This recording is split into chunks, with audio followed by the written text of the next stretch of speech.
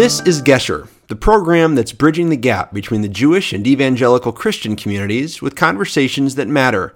I'm your host, Ty Perry, ministry representative with the Friends of Israel Gospel Ministry, coming to you from sunny Las Vegas, Nevada. Welcome. There are times in our lives when we are forced to make crucial decisions that impact the rest of our lives. But sometimes we're required to make decisions that will impact the lives of others. In January of 1945, U.S. Army Master Sergeant Roddy Edmonds, a POW being held by the Nazis in Germany, was forced to make such a decision. Nearly 8 decades later, his son, Pastor Chris Edmonds, is here to talk with me about that decision point in his father's life. Pastor, welcome to Gesher. Well, thank you, Ty. It's great to be with you. It's so grateful that you want to share Dad's story, which I think is a powerful story for all of us today. Well, it's a remarkable one, and I first heard your father's story, or at least a snippet of it, at AIPAC, the American Israel Public Affairs Committee Conference in D.C. back in 2015, and it just stuck with me all these years. I've often thought of him, and there's a passage in Matthew, in the Gospel of Matthew, where Jesus says, and it's a very famous passage, "What you do to the least of these, my brethren, you've done unto me."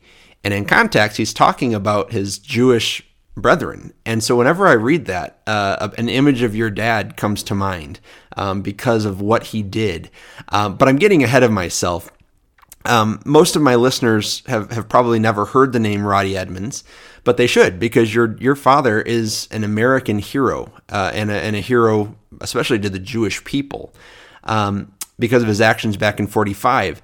In fact, in 2015, Yad Vashem, which is the Holocaust Museum in Jerusalem, recognized your father as righteous among the nations. That's a remarkable designation and distinction. And at the awards ceremony, I was doing a little research, at the awards ceremony in D.C. the following year, President Barack Obama spoke of your father's courage in the face of evil. So, Pastor, I'm going to ask you to tell us what happened. What was this decision point in your father's life that not only changed probably his life, but certainly the lives of many others? Well, thank you, Ty. And it is a great honor to have Dad honored as righteous among the nations. And we'll talk more about that later, I'm sure. But, we need to remind ourselves that this happened during the Holocaust. And Elie Wiesel said, a blessed member, he said, "For the dead and the living, we must bear witness." And so Dad's story bears witness to the 6 million Jewish brothers and sisters who were brutally murdered during the Holocaust. And so I want to, for us all to remember those who perished during that horrible time. I also want us to remember the soldiers, the liberators who came through from the Allied forces, and particularly from the United States, to save people. And so Dad was one of those. He wasn't the typical liberator who came marching in with Patton's army and busted the gates down, but he was a liberator in his own way within the POW camp that he was in charge of. And I rejoice that he was a light in the horrible darkness. And so I thank God for him and for all who served and for all who are serving today in our military. But to tell his story, basically, he's one of those lights that shine during the Holocaust. And Dad, I don't think he planned on being a hero. It's just he lived by faith. And the Bible says the just shall live by faith. And also that the righteous are bold as a lion. And so Dad was righteous in his walk before the Army, during the Army, and after the Army. Particularly when I was born, he lived a faithful life for Christ. And so I believe his ordinary life was lived well. And I believe an ordinary life lived well is extraordinary, even heroic. So your life, my life, and every life out there, regardless of what the career pursuit is or what field they're following, is to just simply do what's right for others and be good to others. And that's heroic, especially in today's day and time. But my story really begins with Dad's old diary. It was just a weathered, fragile book. And And the diary was his while he was fighting on a continent near the edge of collapse. And so he passed away years earlier before I discovered his story.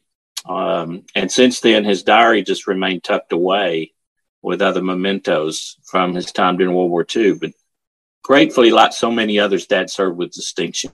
And Master Sergeant Roddy Edmonds, he was in the 106th Infantry, the 422nd Regiment, and he was captured during the Battle of the Bulge, like thousands were. After 3 days of brutal fighting and delaying the Nazis from their timetables, the 106 stood strong in their way, but they were eventually overrun and captured. And he spent 100 harsh days in 2 German prisoner of war camps. And to us as a family, that was the story we knew. I mean, it was pretty clear, pretty clean, but that was it. And it was service he never talked about. He would never. I would ask him from time to time, Dad, tell me what happened to you over there. And he'd say, son, I don't want to talk about it. And he didn't. And so years later, after he passed away in 1985, my daughter was doing a project at her college. It was a family history project. And we ended up pulling out his diaries and digging into them. And I helped her with the project. But that lit a fire. I think God really inspired my heart through the Holy Spirit and just said, you need to follow this. He started dropping providential breadcrumbs all along the way, and just kind of guided me through discovering this incredible story.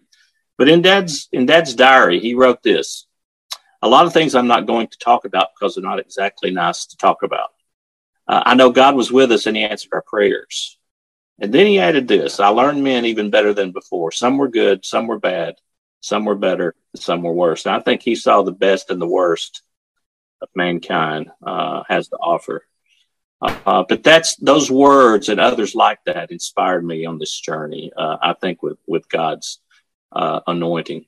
And so Dad, I'm just going to skip right on up to the point where he was in charge. Dad was the highest ranking American soldier in Stalag 9A. It was a POW camp for non-commissioned officers. And it was in Ziegenhain, Germany. It was near the end of the war, late January 1945, and he had already spent 40 days in another POW camp at this point, along with his men. But even in those POW camps, the Germans, the Nazis, had strict anti-Jew policies, and they would segregate the Jewish American POWs from the non-Jews and send them to their certain death and murderous concentration camps. I don't think a lot of people know that or understand that.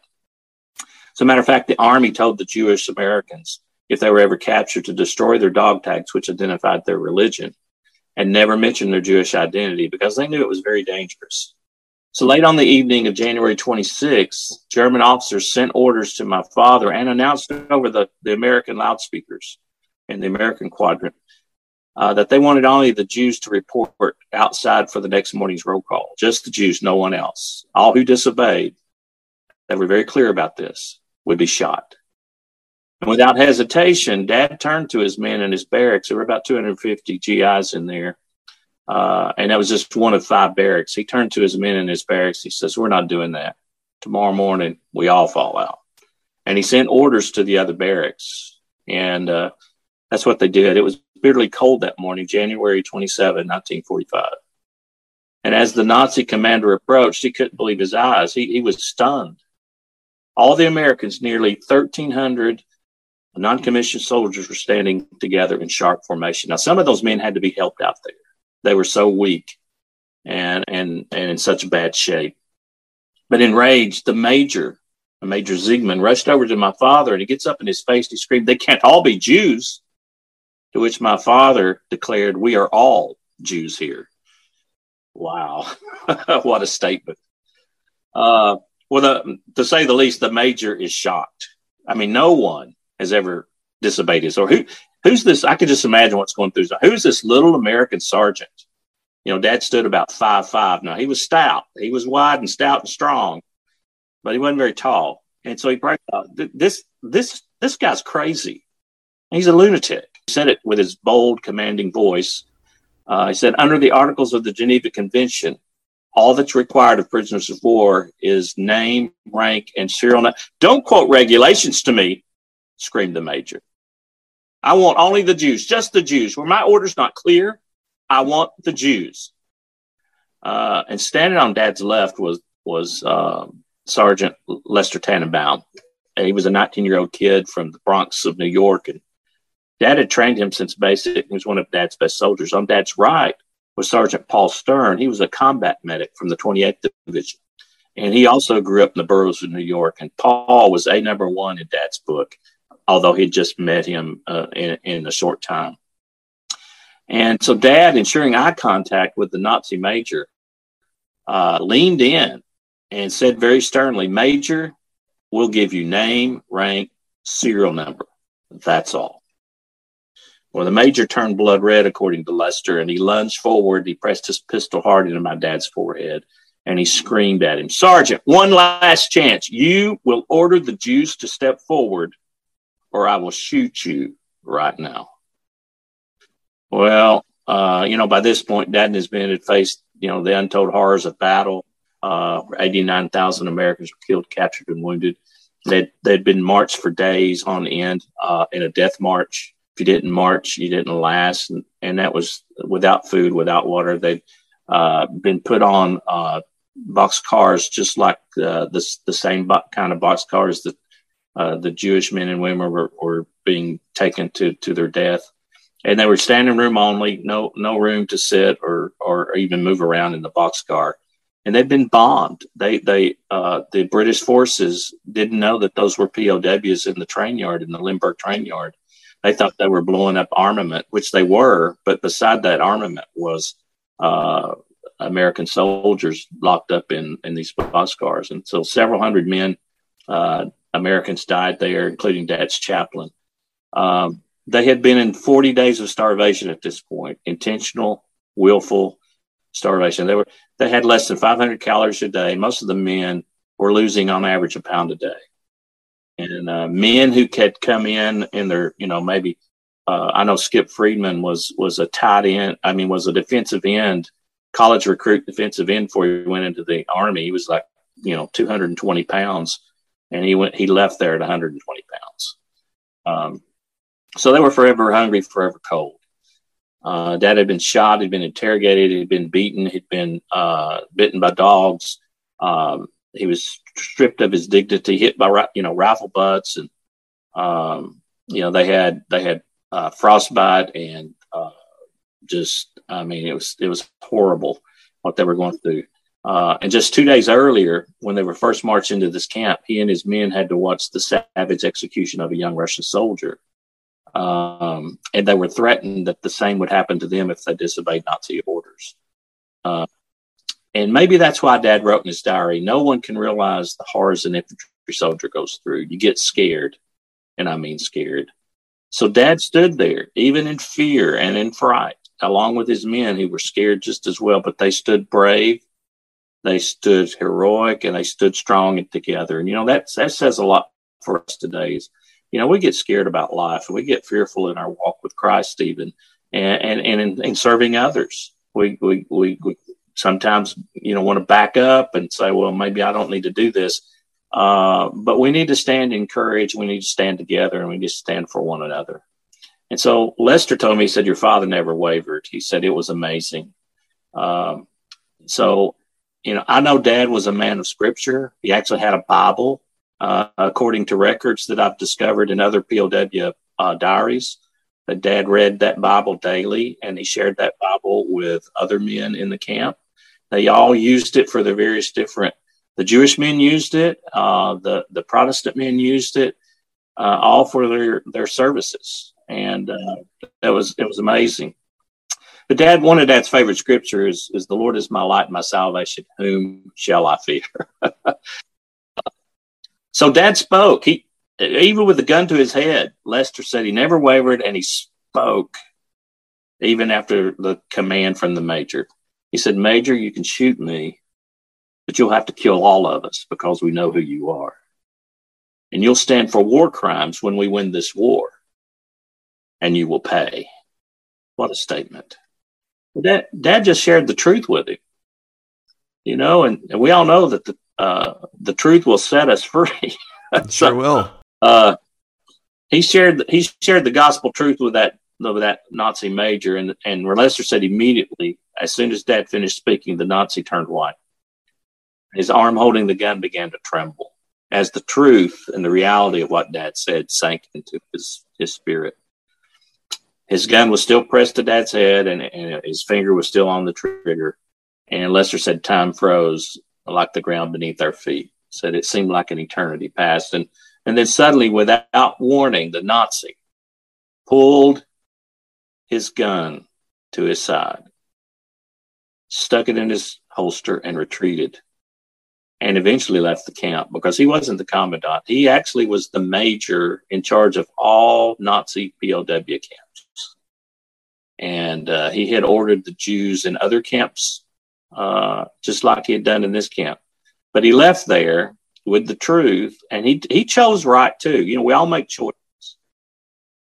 He wanted the Jews, but he chose not to take them when he could have. He could have shot Dad, and you could not be talking to me. I wouldn't be here. So I count my life as a miracle. I count Dad's life as a miracle. But when you really think about it, all of us should count life as a miracle. Because every day is a gift from God. Every breath we breathe is a gift from God. So, but the amazing thing is that major never came back to ask for the Jewish Americans again. And Lester, I said, so Lester, what'd you guys do? He said, we went back to the barracks and really cheered your father. I'm sure. I said, I guess you did. He said, from that point on, he said two things. One, he said, I determined, he said, that was life-changing for me. He said, I determined to live my life like your dad lives his life. That to always do what's right for others, regardless of the risk, regardless of the circumstances. He said, I've been a New York City attorney for all these years. He said, I'm proud to say that I've honored that. He said, but as a New York attorney, it's not always easy to do. I said, yes. He said, the second thing is we knew we had a leader. What your dad did made us all brave, gave us all hope. And so from then on, whatever he said to do, we did.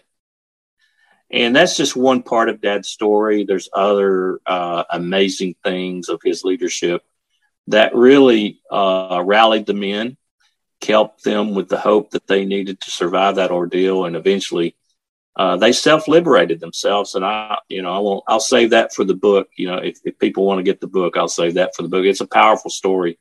Lester basically said, he said, it's one of the greatest escapes in World War II. He said, unknown. Relatively unknown escapes, one of the greatest escapes in World War II. He said, but we never left the camp. We booted the Nazis out. So you'll have to read that. But I look forward to reading it. Well, Pastor, thank you for sharing that. Your dad had this resolve, and certainly being a believer. But most of us would have that crisis, and not everyone would choose to do the right thing in the face of a Nazi, especially one with a gun up against his head. To what do you attribute that resolve? Well, I think it's really simple. If Dad were here, he'd say, what's the big deal?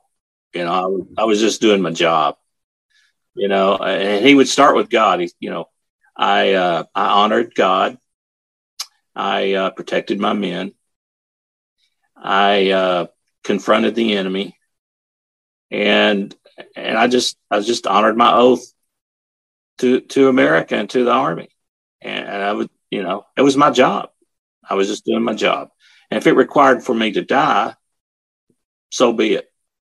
That's what he would say. And then if you got him to talk about his faith, he would say, I can't say exactly what he'd say because hopefully I'll hear about that when I get to heaven. But I really know his heart, and I think his heart would say, the bottom line is I believe that there is a God, and God is good, and he loves us. And God's love is free. So our one essential responsibility, the Old Testament says we are our brothers and sisters' keepers. And the Old Testament says we are to love one another, take care of one another. And said Jesus himself said, love one another, even your enemies. And he would say, it's pretty simple. We're put on this planet to bring glory to God and to love others. And that's about it. And that's really true. And I've looked at it too as, Dad received Jesus Christ as a middle school kid. He was in junior high school, and it was at Vestal United Methodist Church, a little church just down the street from where Dad grew up. And that church is still here. It's still here in Knoxville. And his life, what he described in his Bible was he received believer's peace. He received peace with God. And he also wrote about surrendering to God, which is a concept that we need to, in our modern day, need to reaffirm. When you come to God, it's bowing the knee and getting prostrate before God and surrendering everything and just saying, God, you are my God. And that's what Dad did. And so he died to himself that day and came alive to God through Christ. And so he might say, and which I've said, that old Nazi major didn't know what he was dealing with. You can't kill a dead man. He was already dead. He'd already died and died to himself and come alive to God. He's going to be with God forever. And so doing the right thing was just something that you did. It wasn't a big deal. And so Dad wanted to protect his God and the goodness of God. He also wanted to protect humanity, regardless of who they were. But he cared for his Jewish brothers and sisters. There's no doubt about that. And so Dad felt grateful for being adopted into the family of God. We as Christians, we don't have a relationship with God unless the Jewish people have already had the relationship with God. Everything we believe comes from the Jewish people and their faith. And so we're grateful. I'm grateful for my brothers and sisters who are Jewish. I'm grateful to be a part of their family. And it's pretty amazing that Dad's bravery almost 80 years ago has opened up the doors for me to be adopted into a lot of Jewish families and a lot of Jewish congregations. And, it's not every day that a Southern Baptist preacher goes and speaks in synagogues all over the world. No, that's not very typical, is it? But it's wonderful. I love worshiping with my Jewish brothers and sisters, and I love their warmth, and they open their arms to me, and I open my arms to them, and it's pretty incredible, the relationships that we have. Well, tell me too, and I don't want to take away from the book itself. I do encourage listeners to get the book, and we'll talk about that in just a moment. But a couple of questions. First of all, do we know how many of the men in his group were Jewish? I mean, how many lives did he save? Well, we're still trying to figure that exactly, but according to Lester's count, it was over 200, and so in a group there were 1,292 men in the camp originally. A few of the men, I think 2 to 3 of the men died during the ordeal. But I've been asked, why was there such a large number of Jewish men, a part of that camp?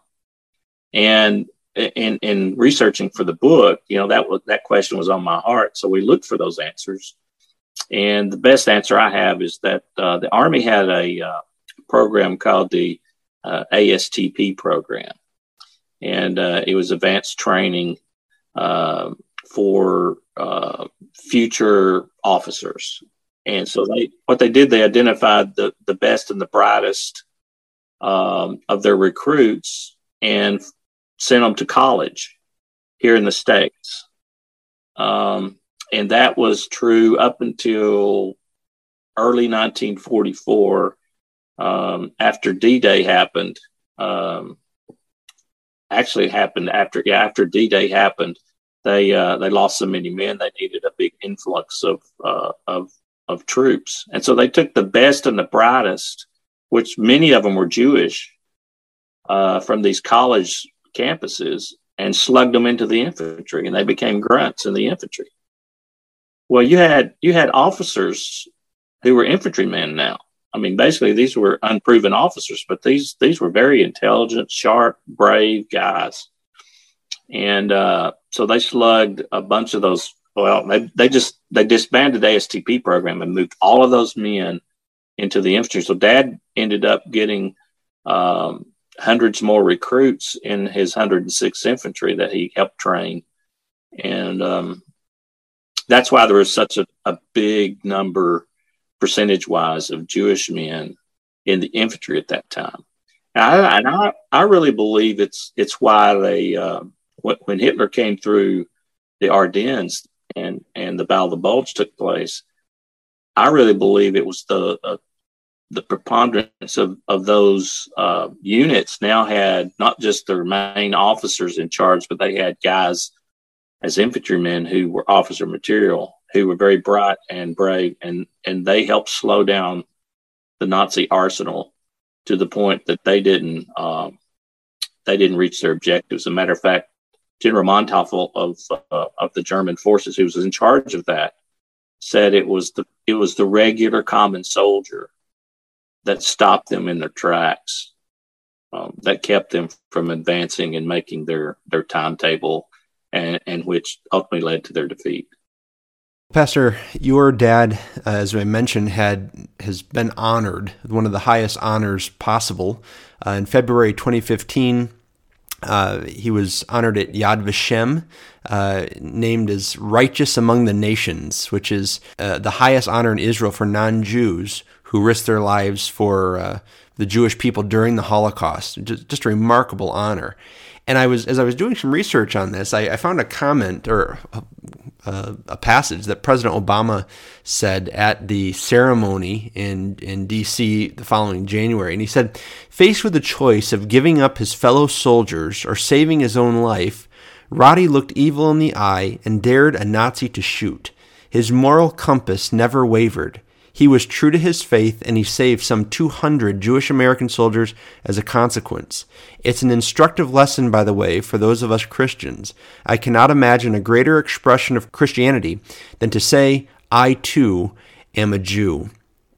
You know, what a remarkable statement from a man, frankly, I don't agree with very often, but right. You cannot deny that what your dad did was an act not just of military heroism, but really a mark of his faith, as you've indicated. And as I view it, your dad is not only a hero to the Jewish people and to Americans, but a hero of the faith as well. Your dad, I saw, was honored in Knoxville in 2020 with a plaque donated by the Jewish American Society for Historic Preservation. And so you live with your father's legacy every day. How has that impacted you personally as a man, as a pastor, knowing the kind of man your father was? Well, it's been pretty incredible, the doors that the Lord has opened and the blessings of being able to share Dad's story. You know, Dad was always my hero before any of this discovered, because he was just he was a good dad. He was a good husband. He provided for us. He was a good citizen, good role model. You know, he's my baseball coach. You know, I mean, it was just, you know, he's guys that would come into the room. He was the light in the room, and he would warm your heart. He was witty. He would cut up with you. Just a good old solid guy, and just ordinary as they come, but yet his faith was the fabric of his soul. And he not only talked it, he walked it. And so I'm very proud of him. Regarding of, you know, his story, it's pretty amazing how his story opens doors, and how people resonate with his story. I get some contact every day from someone that I've never met before that's just heard his story and they're tracking me down. I have to say that all that's been accomplished, the Lord has done. I've not had anything to do with it. It's just that his story is so powerful. People want to share it, and they want to help share it. Just like the Jewish folks who helped put up the marker in downtown Knoxville. That was a collaboration between the Jewish Foundation for the Preservation of Jewish History, and then our local Knoxville Jewish leaders, and then myself and our family, and then the city of Knoxville and the county. And I mean, it was a community cohesion. And so we're grateful for that. And actually the very spot that we were able to put it on is where his feet trod many times. He walked those sidewalks many, many times. And so that was very meaningful. Then the other day I got a call and interest on maybe putting a statue in our state capitol. And, you just don't, I could go out and try to raise money for that, but I mean, that'd be hard. But people come to me and say, we've got the funds. We want to do something significant. And so, I have a meeting, as a matter of fact, tomorrow in the state capitol about potentially that happening. And Medal of Honor, we've pursued. Really, what started this journey is when I met Lester for the first time in 2013 in New York. He asked me. He said, I think your father's worthy of a Medal of Honor. What do you think? I said, oh, absolutely. He said, well, do you know your congressman? I said, yeah, I know my congressman. He said, well, why don't you go back and share the story and see what happened? Well, that was 2013. So 2014, 2015, we were really hot and heavy trying to pursue that. And then all the things that have happened since then have really a result of that effort, because the evidence and the testimonies we gathered, Yad Vashem used. They spent a year of studying it. But that hasn't happened yet, but we have a champion now, and I won't say any more about that, but we have a champion who's pursuing that in Congress, and pretty high level, and they know the folks that are, in charge of making those decisions. So we're hoping that can happen. He's also been in both the House and the Senate. This is the third go around on this, so I hope it will happen this session of Congress. But he's been recommended for a gold medal, congressional gold medal as well. I think our nation would do well to honor him and celebrate him, and extend that celebration to all Americans, and let us all. We need something to rejoice. We sure rejoice over in America. Yes. I wish we would rejoice over God and his love for us through Christ, but that's not happening yet. I'm praying for revival and praying for transformation, but we need some good things to rejoice over, and I think that would be a great way to celebrate. Certainly would be well deserved. Well, Pastor, I just wanted to close with this. You penned a book, No Surrender, A Father, a Son, and an Extraordinary Act of Heroism that continues to live on today. Why did you write that book? Well, the book really wrote me, to be honest with you. It wrote itself. Never intended to write a book. If you ask my high school English teacher, Miss Betsy Maston, if you told her, said, hey, Chris Edmonds, have you read Chris Edmonds' book? Well, she'd be thrilled after you picked her up off the floor.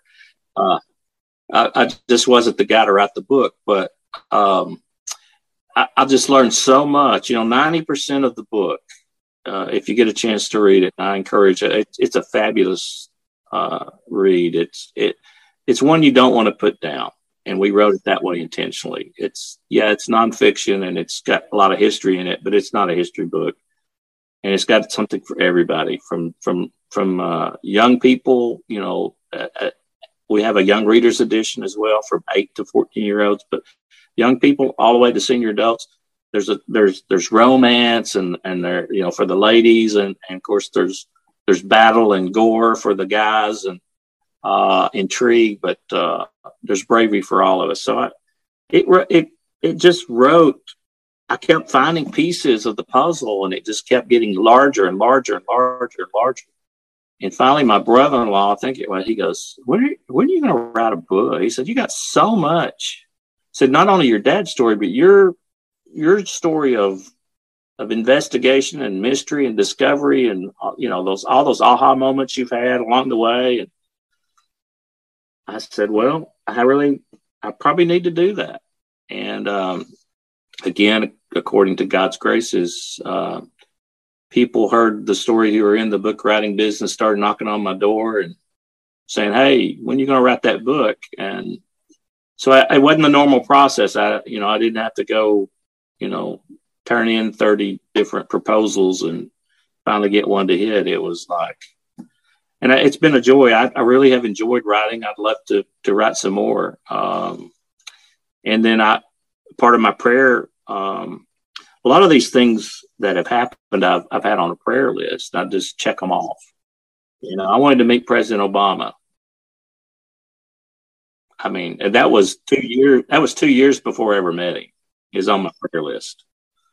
Write a book, and follow my dad's footsteps, from Belgium to Germany, and, while he was there in the battlefield. And then I get a call in 2016 from Stanley Stahl, the director of the Jewish Foundation for the Righteous. And she says, Mr. Edmonds, would you be willing to go with us in a film crew and follow your father's footsteps? And we want to make a documentary about your dad. I said, yes, absolutely. I said, you're an answer to prayer. I said, where you been? I've been praying for you for 2 years. So, and that documentary, I hope you'll promote that too. It's called Following the Footsteps of My Father. You can just type that in, go to Google it. It's on Vimeo. And that's the short version. That's 14 minutes. And then there's a 39-minute version that's not released to the public yet. But both won fabulous awards. Matter of fact, the 39-minute won an honorable mention at the Academy Awards. So we're very pleased and blessed. But so all I can say is it's turned my little apple cart upside down, but I'm grateful for it. It's been hard to juggle being a pastor and keep up with extending Dad's legacy and traveling all over the place. But now I've retired from the church ministry and I'm dedicating full time to this, and I'm just excited. And thank you and the Friends of Israel for sharing Dad's story, and not only that, for what you do, what your mission. It's an incredible mission. I'm so grateful for what you guys do. Well, thank you, Pastor. And listeners, if you're interested in getting a copy of this book, I certainly encourage you to. I will be. You can find the book on Amazon, or you can visit nosurrenderbook.com. Well, Pastor, as I said, your father's a hero, not only of the American people, not only of the Jewish people, but of the faith as well. And I want to thank you for sharing his story today with us. It's certainly not only an encouragement, but really an exhortation to live our lives the way your father did. So thank you for sharing with us. Well, thank you. Just wake up in the morning and say, me last, others first, and that'll take care of everything. Thank you, Ty. It's been an honor to be with you. You've been listening to Gesher. I'm your host, Ty Perry. For more information about me, visit ty-perry.com. For more information about the Friends of Israel, visit foi.org. Be sure to subscribe to this podcast on your favorite platform to ensure you receive future episodes automatically. Until next time, may the Lord bless you and keep you. Shalom.